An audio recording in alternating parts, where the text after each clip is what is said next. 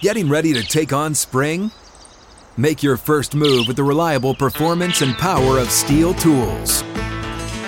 From hedge trimmers and mowers to string trimmers and more, right now you can save $20 on the Steel MS-162 or MS-170 chainsaw.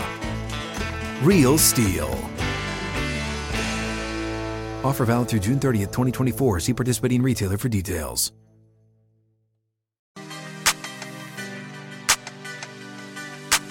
We're one win away from history for the Tampa Bay Rays. Hutton, this is something I'll never forget. I'll remember, didn't the Rays start, some crazy amount of wins or whatever? Even 13-0, I'm not going to forget now. They trailed 3-1 today, and then they had a 7-run fifth inning and busted it wide open. So, what do you think the stream? They were. I saw a tweet. They were boasting, and they should, about the streaming numbers being up, like 125% year to year for watching their games during this start. But man, a day game on Thursday to tie the record. Hopefully, with the opportunity to pull off number 14, it would get a well-attended game, which is normally not the case. The underlying issue here is Tampa Bay. The Tampa Bay Rays are the second most likely team to relocate in Major League Baseball behind the A's. That all looks like it's going to go to Vegas. Yeah. The A's will eventually, probably in the short term, move to Vegas. But the Rays for years, attendance issues, the stadium they play in's a dump, and it's a great organization. They do it with not a huge – they don't go on spending sprees. No. They develop – what they do with their pitching staff, it's like they have unlocked some cheat code to make their guys' delivery and approach the game different and crafty. It's incredible. Their talent evaluation, the way they draft, a really good organization. And if that city can't pull it together in that ownership group, some other city, maybe Nashville, where we are right now, is going to get one heck of an organization and one heck of a team if that doesn't change. Meanwhile, the Red Sox, they've lost 13 straight games at Tropicana Field. Also tough to do. Very tough. It's the environment.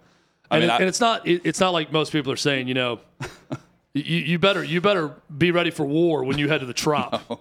Right, that place, but the environment in the Trop is just through the roof. No one's saying that. So tough for the Red Sox. They have, by the way, the Rays have they already have triple-digit hits this season. Second place, the Dodgers with 79 hits on the year, and the Rays. That's remarkable. I wonder, Davey, see if you can.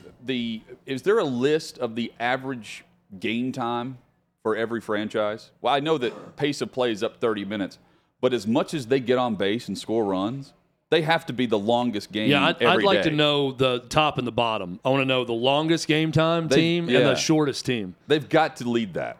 When you roll up to a Kansas City Royals game, you better be prepared for a 2-hour and 10-minute game. Whatever the team is that they're going really quick because their offense and maybe their pitching's pretty good too.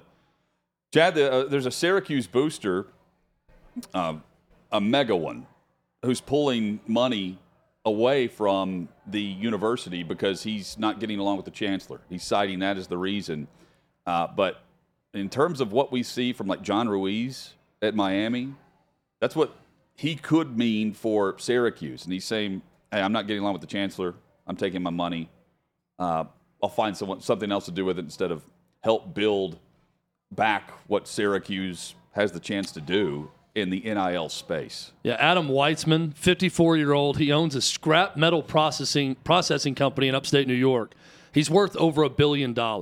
He brings celebrities to the games. He's been seen with Tom Brady, Pete Davidson, Giannis at games. I'm looking at him with Carmelo Anthony and Odell Beckham Jr. and Jalen Hurts all visiting with him front row at Syracuse games. And the chancellor doesn't like that? My question is, Kent Syverud is the chancellor. I probably butchered the pronunciation of that. Don't care. This dude needs to get with it.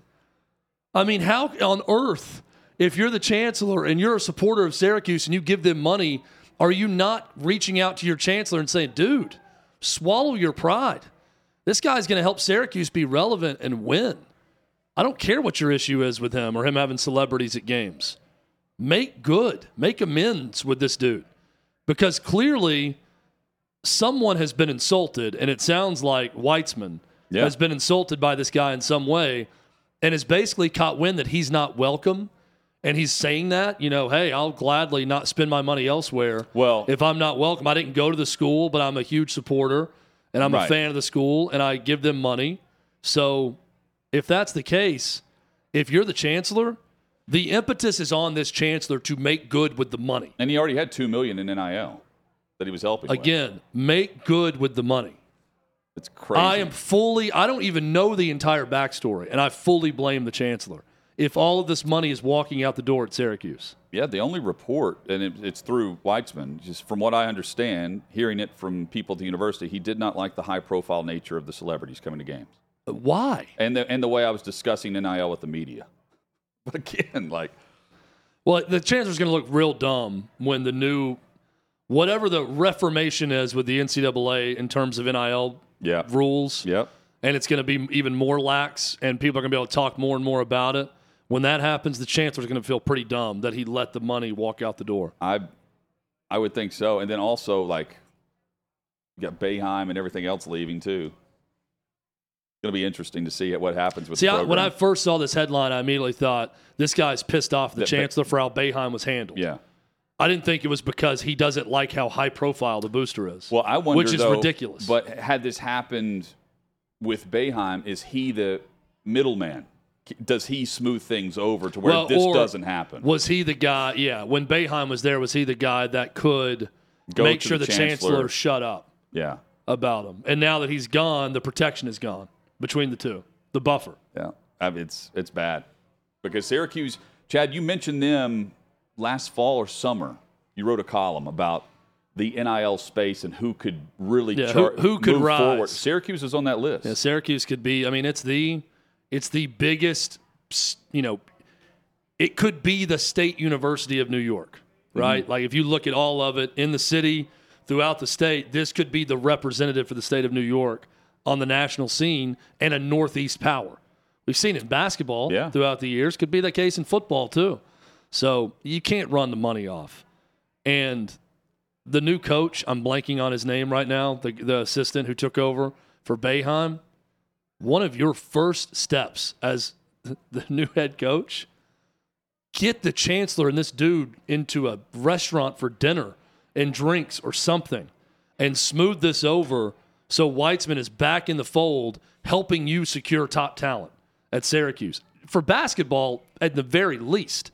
And if you ever want to be relevant in football, he's going to have to help with football also. But basketball is one that they should have money being pumped into that program. They've shown they can win a national championship at Syracuse. Yes. So with top talent, one and done. What is the problem here? I mean, if I'm the head coach, I'm thinking, Chancellor, we gotta bury the ego here a little bit and get our guy back on our team. This guy just wants us to win. Let's make sure he can help us do that. Saquon Barkley's helping the Giants win. He's just not going to – he doesn't want to sign the franchise tag to play for the franchise money for running backs, which is roughly $10 million. And he wants a contract extension. They gave that extension to Daniel Jones, slapped the tag on Saquon, and they're trying to ride it out another year.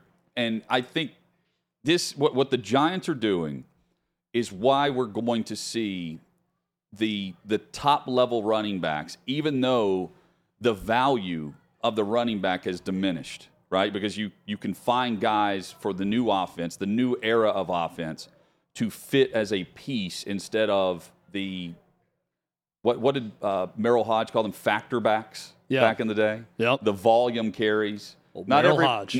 Not everybody gets the carries that Derrick Henry would receive. Saquon's one of them. But I think the importance of the first round, where maybe we see two running backs in the first round potentially in 2 weeks. You get the fifth-year option, and then you have control of that first-round pick for 7 years if you choose, because you can tag the player twice. And so that's what we're seeing with the Giants. And, if you trade them, fine. And if not, you're going to keep them. And that's a lot of wear and tear for 7 years. And then you move on and you rinse and repeat. In theory. Stellar Merrill Hodge reference, by the way. The factor back. Yeah. Was not expecting Merrill Hodge to be referenced in today's show, but I'm thrilled that he was. Somewhere he's tying a necktie right now. I think you're crazy to give a long-term deal to a running back, even if they're as good as Saquon Barkley. I know this is a tough pill to swallow if you're as great of a running back as Barkley, but take the huge chunk of money on the franchise tag as much as you can and live with it. I get the desire to get that guaranteed money that you're going to get in a long-term contract locked up if you're going to go out and play a position where you're risking injury every time out this way. But if I'm running an organization, I'm in a front office, there's not a single running back to me that's worth it. I mean, Derrick Henry, Saquon Barkley, two of the top ones. But, I mean, I could argue that Derrick Henry being locked up long-term isn't what's the best thing for the Titans or any organization. So I love these running backs. This is nothing against them. It is just simply a position that I'm not tying up long-term guaranteed money with huge salary cap hits with. I think it's proven time and time again, you do not need to do that to win a Super Bowl. You just don't. And he's saying he's not going to sign the tag. We'll ask Armando about that moving forward. Armando's coming up in about 7 minutes or so. Chad, great press conference yesterday with Jeffrey Simmons. He gets the contract extension that he wanted. He was going into year number 5, going into year number 5, following a season where he could have said, hey, I demand an extension now based on the importance and value to the Titans' defensive front. I think he's the best player on their roster. And he ends up signing what is now a contract that makes him the second highest paid defensive lineman at his position to only Aaron Donald. Here is Jeffrey Simmons yesterday at the press conference announcing the contract extension.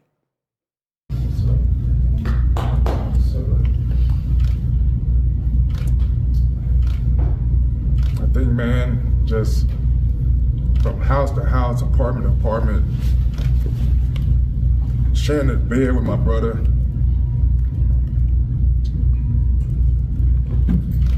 Man, we good. It's just not, my kids, this generation wealth, as we call it, like, this is what I do it for, man. Every day I wake up, just think about them hard times where I know my mom didn't feel like it. And for some time I could be like, I'm hurting. But I think about my mom having raised 5 kids on her own. And for me to say, I don't want to do this, that's my motivation, my family. So, sorry about that, but man, this is, I'm grateful, I'm excited. I never saw myself wearing anything but the two-tone blue other than holding up a Super Bowl ring and a gold jacket. There's Jeffrey Simmons yesterday as he gets the big mega contracts where the Titans are investing on the defensive front. But Chad, the off-the-field issues that took place from the time he was in high school and that, I believe, right before he took the field for Mississippi State, where this was 2016, where he's on video repeatedly punching a female in the face, and how he rehabilitated and ended up being one of the best players at his position in the SEC. Now he's a team captain. And whenever the Titans made the decision on whether or not they were going to draft him, Titans owner Amy Adams Strunk and him, they spoke. And she spoke at the press conference whenever he was drafted, vouching for him, saying that he's not going to let me down. He sent her a text when the deal was finally complete, thanking her for taking a chance, trusting him. And she sent back, thanks for not letting me down. You promised me, and we're glad you're here. Jeff is a great guy. And knowing the details and the history of what he did versus how he handles it now, night and day. Night and day. And great teammate as well. He played through injuries. He's referencing the ankle issue where he could have gone to injured reserve, didn't. It was a bad team last year during a losing streak whenever he was faced with playing through all that pain. And I know in the press conference he also said that last season, right after the firing of John Robinson, Amy Adams Strunk, the team owner, came to him and said, we're going to take care of you. Mm-hmm. You're going to be taken care of, and that he believed her, and we see the result. Good for Jeffrey Simmons. Good for the Titans to lock up a foundational piece at an important position. And this is a true American success story. Yes. I mean, I love hearing the tale of a guy who had nothing growing up, who had to bounce from home to home, apartment to apartment, shared a bed with his brother, and becomes a guy now who's got his grandkids are rich all of a sudden. This is what's cool about our country and the possibilities within it. And Jeffrey Simmons is realizing that American dream because of his talent and work. He was blessed with natural ability with his body and his athleticism, and he's worked hard at it. And now he's got generational wealth. That to me is the biggest takeaway from all this. Very cool to see that, and very cool to see his level of appreciation and respect and emotion for the fact that he has gone from someone who was dirt poor to someone who is filthy rich, and now his kids will have a better life and their kids will have a better life. Really cool to see. Yep, and he lives it every day. I mean, it's a great success story. Coming up, Armando Salguero will join us. We'll continue with the NFL discussion.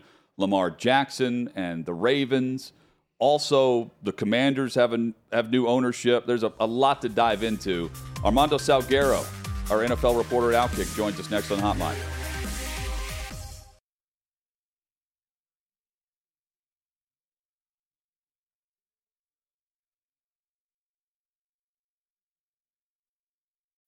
When you need mealtime inspiration, it's worth shopping Kroger, where you'll find over 30,000 mouth-watering choices that excite your inner foodie. And no matter what tasty choice you make, you'll enjoy our everyday low prices, plus extra ways to save, like digital coupons worth over $600 each week. You can also save up to $1 off per gallon at the pump with fuel points. More savings and more inspiring flavors make shopping Kroger worth it every time. Kroger, fresh for everyone. Fuel restrictions apply.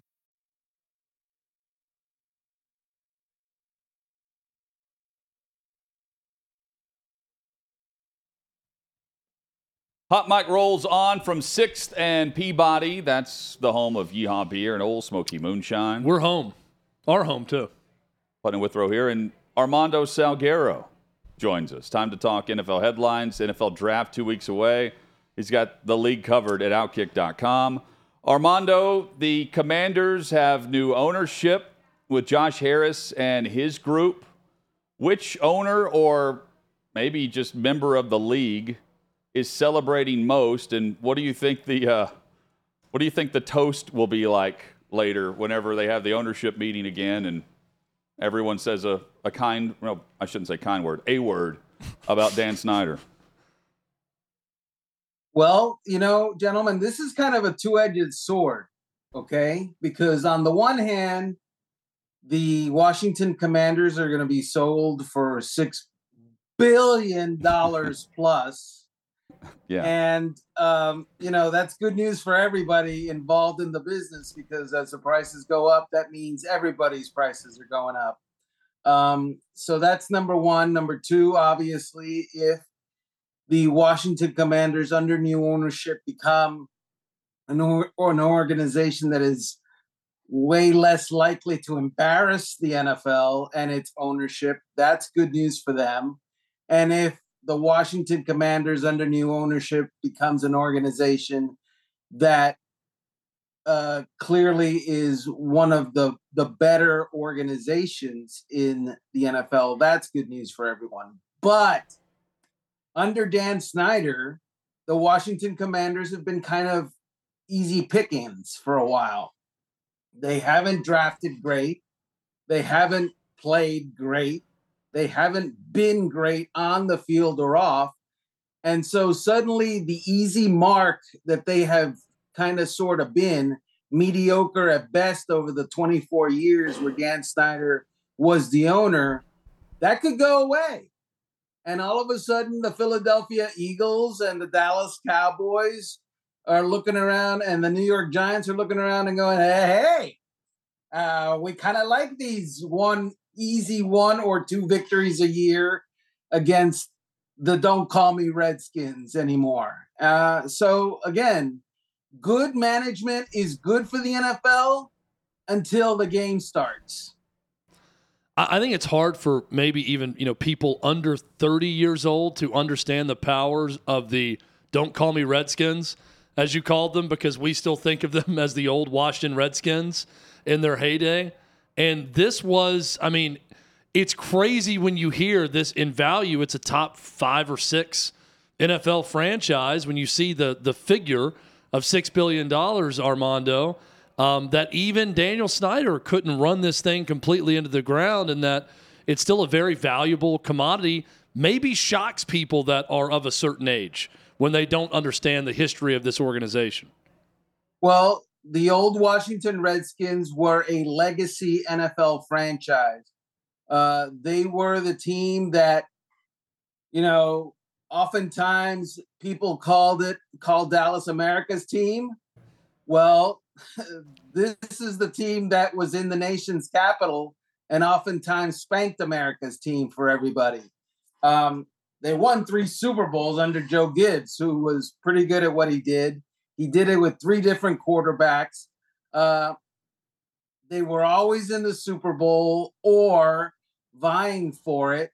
They and the San Francisco 49ers for a long time in the 80s were a team to be reckoned with. And look, it doesn't mean that they were always great, but they were always in the conversation and always relevant and always on national television. I remember watching them on Thanksgiving against the Dallas Cowboys once upon a time when Clint Longley came on and beat them at the last minute with a bomb to Drew Pearson. And it was at that moment, at that time, the highest rated NFL broadcast in the regular season. And so, you have that kind of legacy. Dan Snyder has done amazing things to embarrass that legacy. True story. One time when I was covering the Miami Dolphins, they played the old Redskins and at their new park, and we went there, and this was, I guess, early 2000s, and they didn't have wireless internet yet, but they had the cords. Most teams had wireless internet already. They only had the cords, and any writer who didn't bring his own cable, they would gladly sell you one so that you could cover the game for $75. Oh, my gosh. 4 easy payments, I'm sure. Most teams were giving away their Wi-Fi as they do now because it's Wi-Fi, for God's sakes.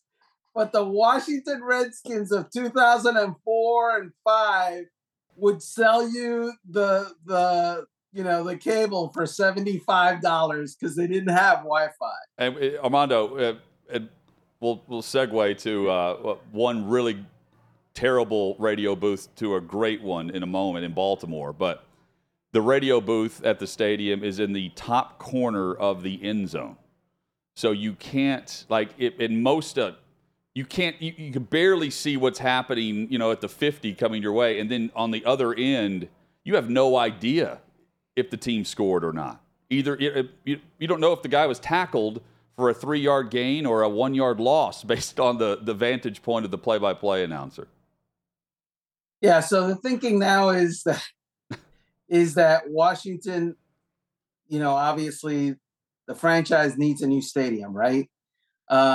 Because that place is a dump. It's awful. It is terrible. And so new ownership that hasn't alienated government and or investors, both private and public, would supposedly have a better chance of getting that done than what Daniel Snyder did. Baltimore, by the way, a fantastic stadium.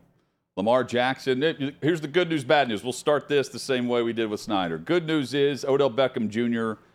Is great friends with Lamar Jackson, and it sounds like Lamar was on board whenever Odell signed there for his $15 million plus. Bad news is Odell Beckham Jr. is his number one wide receiver right now.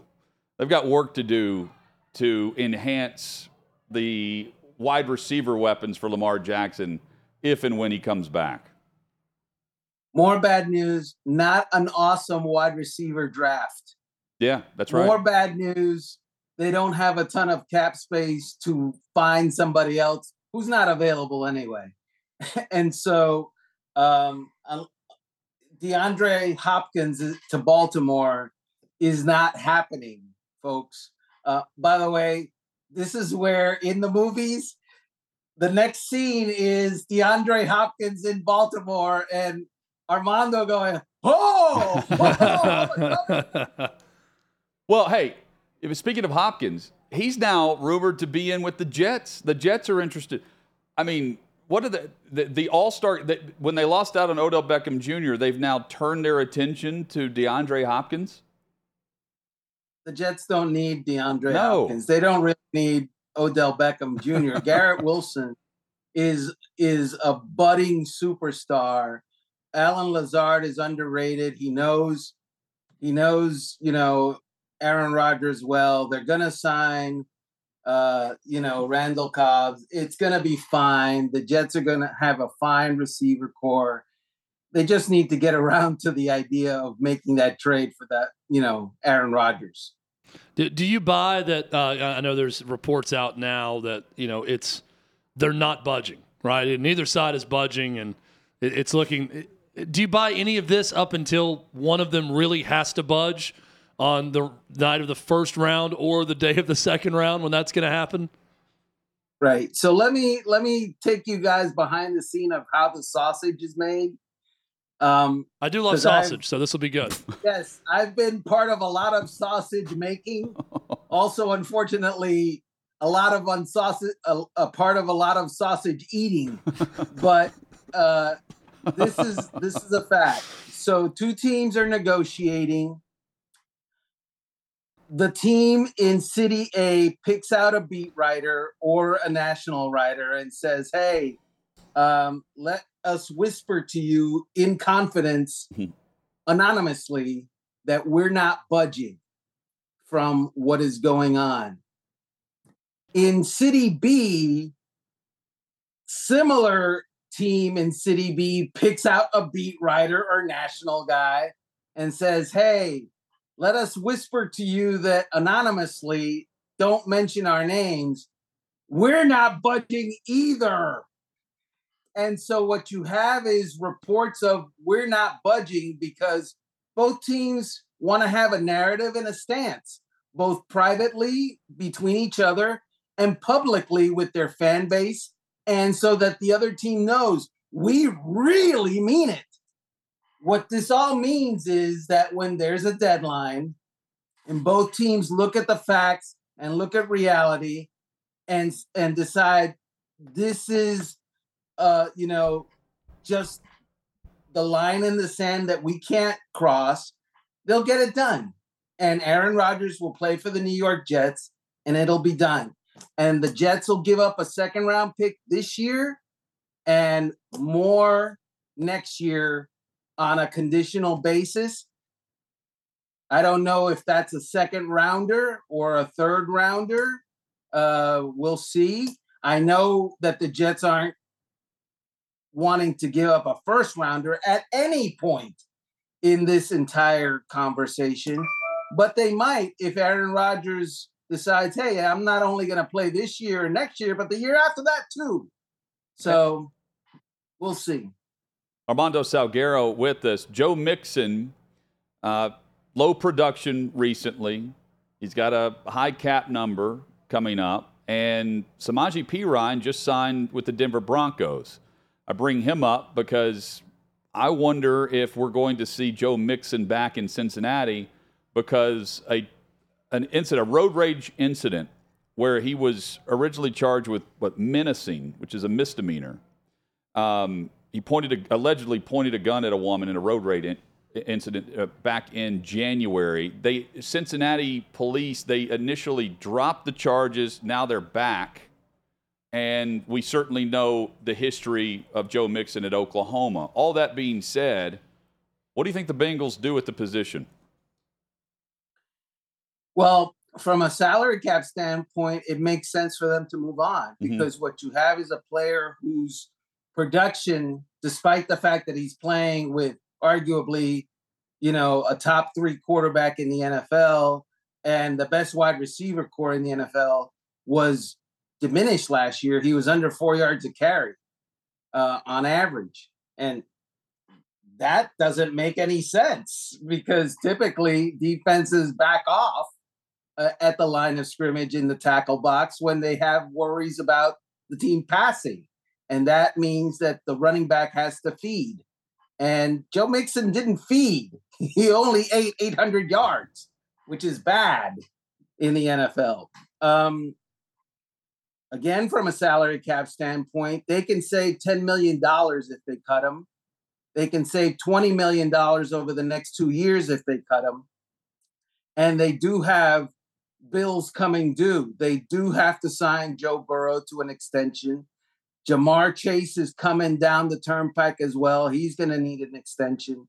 They haven't figured out the T. Higgins thing. So there are high-priced items happening that would seem to make a running back kind of a luxury. The problem is they don't have anybody to replace them right now. So we're going to have to see what they do in the draft. If they get somebody of stature in the draft, if they draft a running back early, it doesn't bode well for Joe Mixon. If also this aggravated menacing charge turns into something serious, as in some sort of conviction or even a pre-trial negotiation diversionary program where he agrees to do stuff and pay fines, that puts him in the crosshairs of the NFL personal conduct policy. And once again, possibly having to miss games, which once again makes him less valuable to the Cincinnati Bengals. Well, I think initially I thought, if they part ways with him, they can potentially be a landing spot for Ezekiel Elliott. But in a column you wrote for OutKick, the Bengals are lukewarm on that idea for exactly what you're talking about for the cap space, right? It's much more affordable just to grab a guy in the draft. Yeah, and the reason for that is, I think I said that Joe Mixon averaged 3.9 yards a carry last year. Ezekiel Elliott averaged 3.8 yards a carry last year. And he also wants to be paid. And so, yeah, I'm lukewarm to regressing for the same amount of money. And I'm sure the Bengals would be too. Obviously, it's more complicated than that. And there are different reasons for it. But look, let's all agree right here. Let's have a hot mic confab. Okay. And all agree. You draft a running back, you use him up. Yes. And then out he goes when his rookie contract ends, unless his name is Jim Brown or Barry Sanders.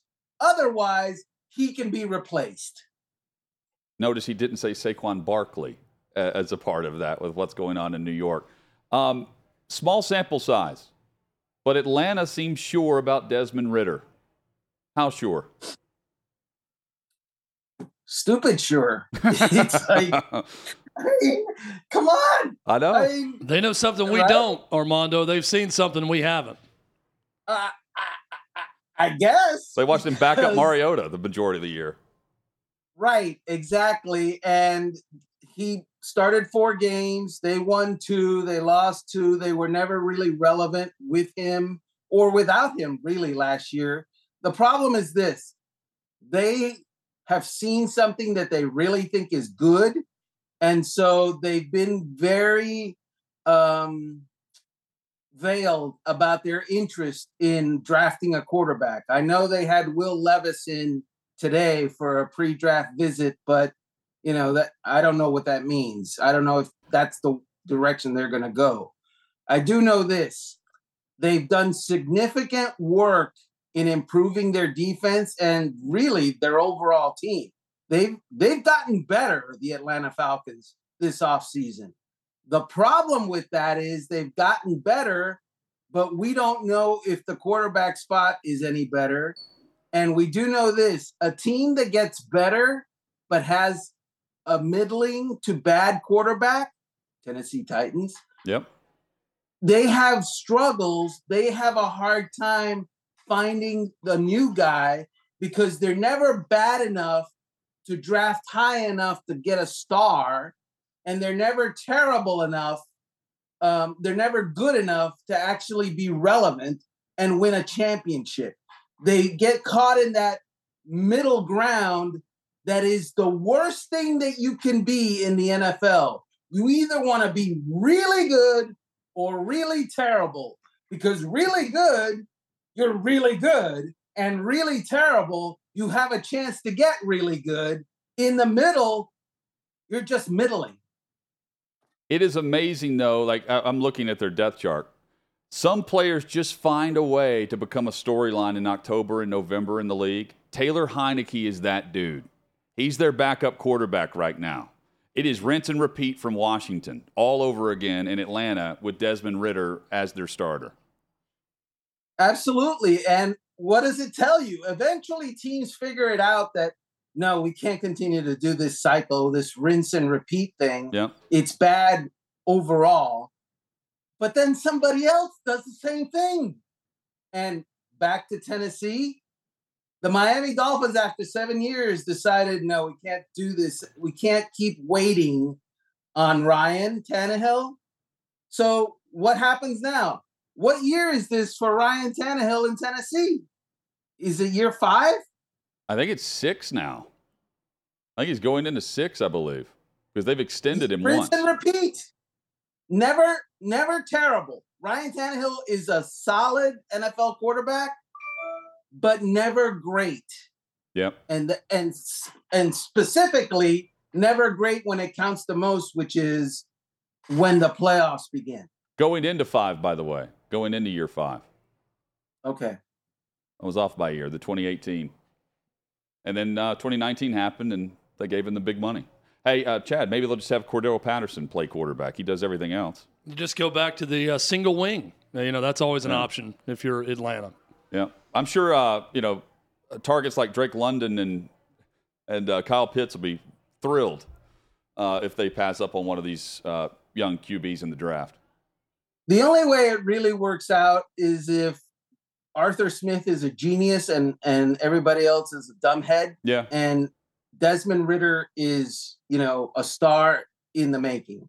And he did actually see something that no one else saw. Yeah. And he's a very good offensive mind. But see, that and final 30 seconds, unfortunately, but that's why Lamar Jackson made so much sense to me in Atlanta. I think it just fits perfectly with that offense because it's run-oriented anyway. They right now, Armando, they have 2 fullbacks on their roster, if that tells you anything. The fit was perfect. The money wasn't perfect, of course, but apparently Desmond Ridder is. So we'll see what happens in the ATL. Armando, thank you, man.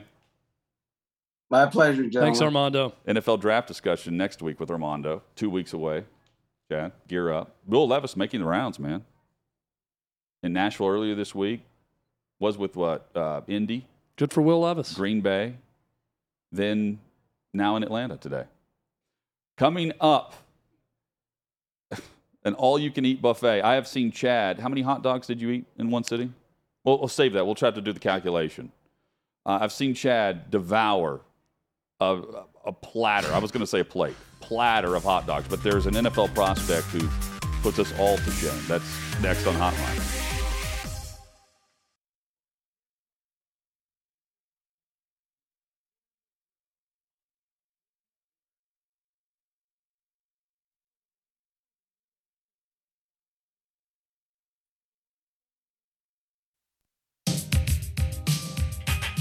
Nick Saldiveri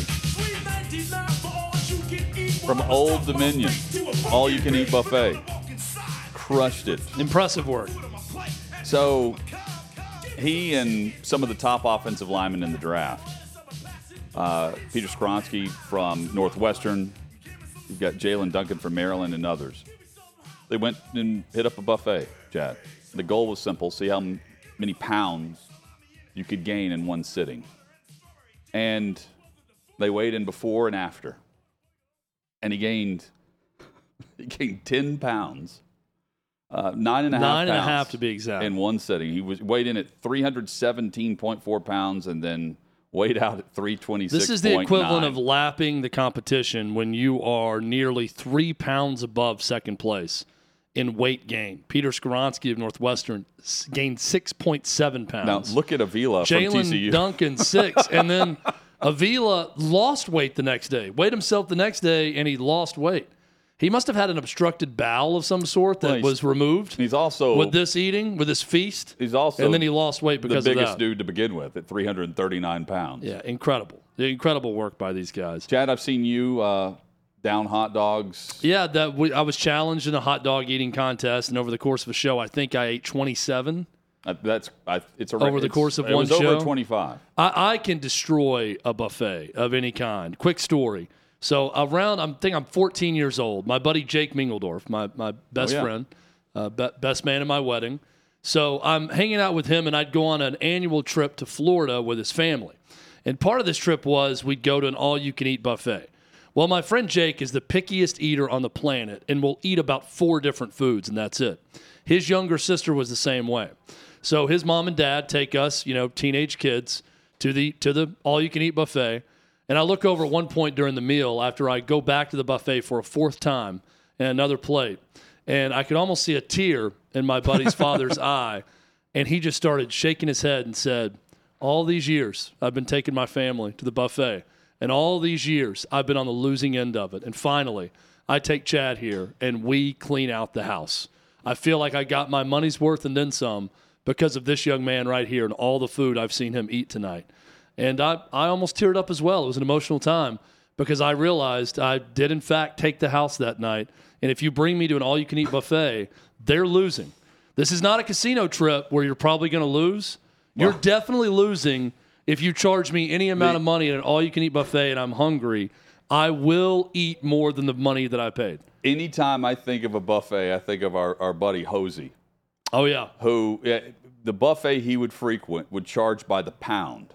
And it was a breakfast buffet. And he went in Shoney's breakfast and buffet. Would get plates to go. You could get to go from this buffet. To go. Plates of nothing but bacon. And the bacon doesn't weigh much, so he got just boxes of of under the weight limit amounts of bacon. No, but it was all you can eat, though. So he just anything they had, he just cleaned them out and paid like $5 for it. Because they changed the rule soon after. Hosey still probably has some of that. I don't know about you, but I'm hungry now. Yeah. I'm tired of Dan Snyder trolling us. Hopefully, Adam Schefter is incorrect. Don't tease me with bacon. Details next.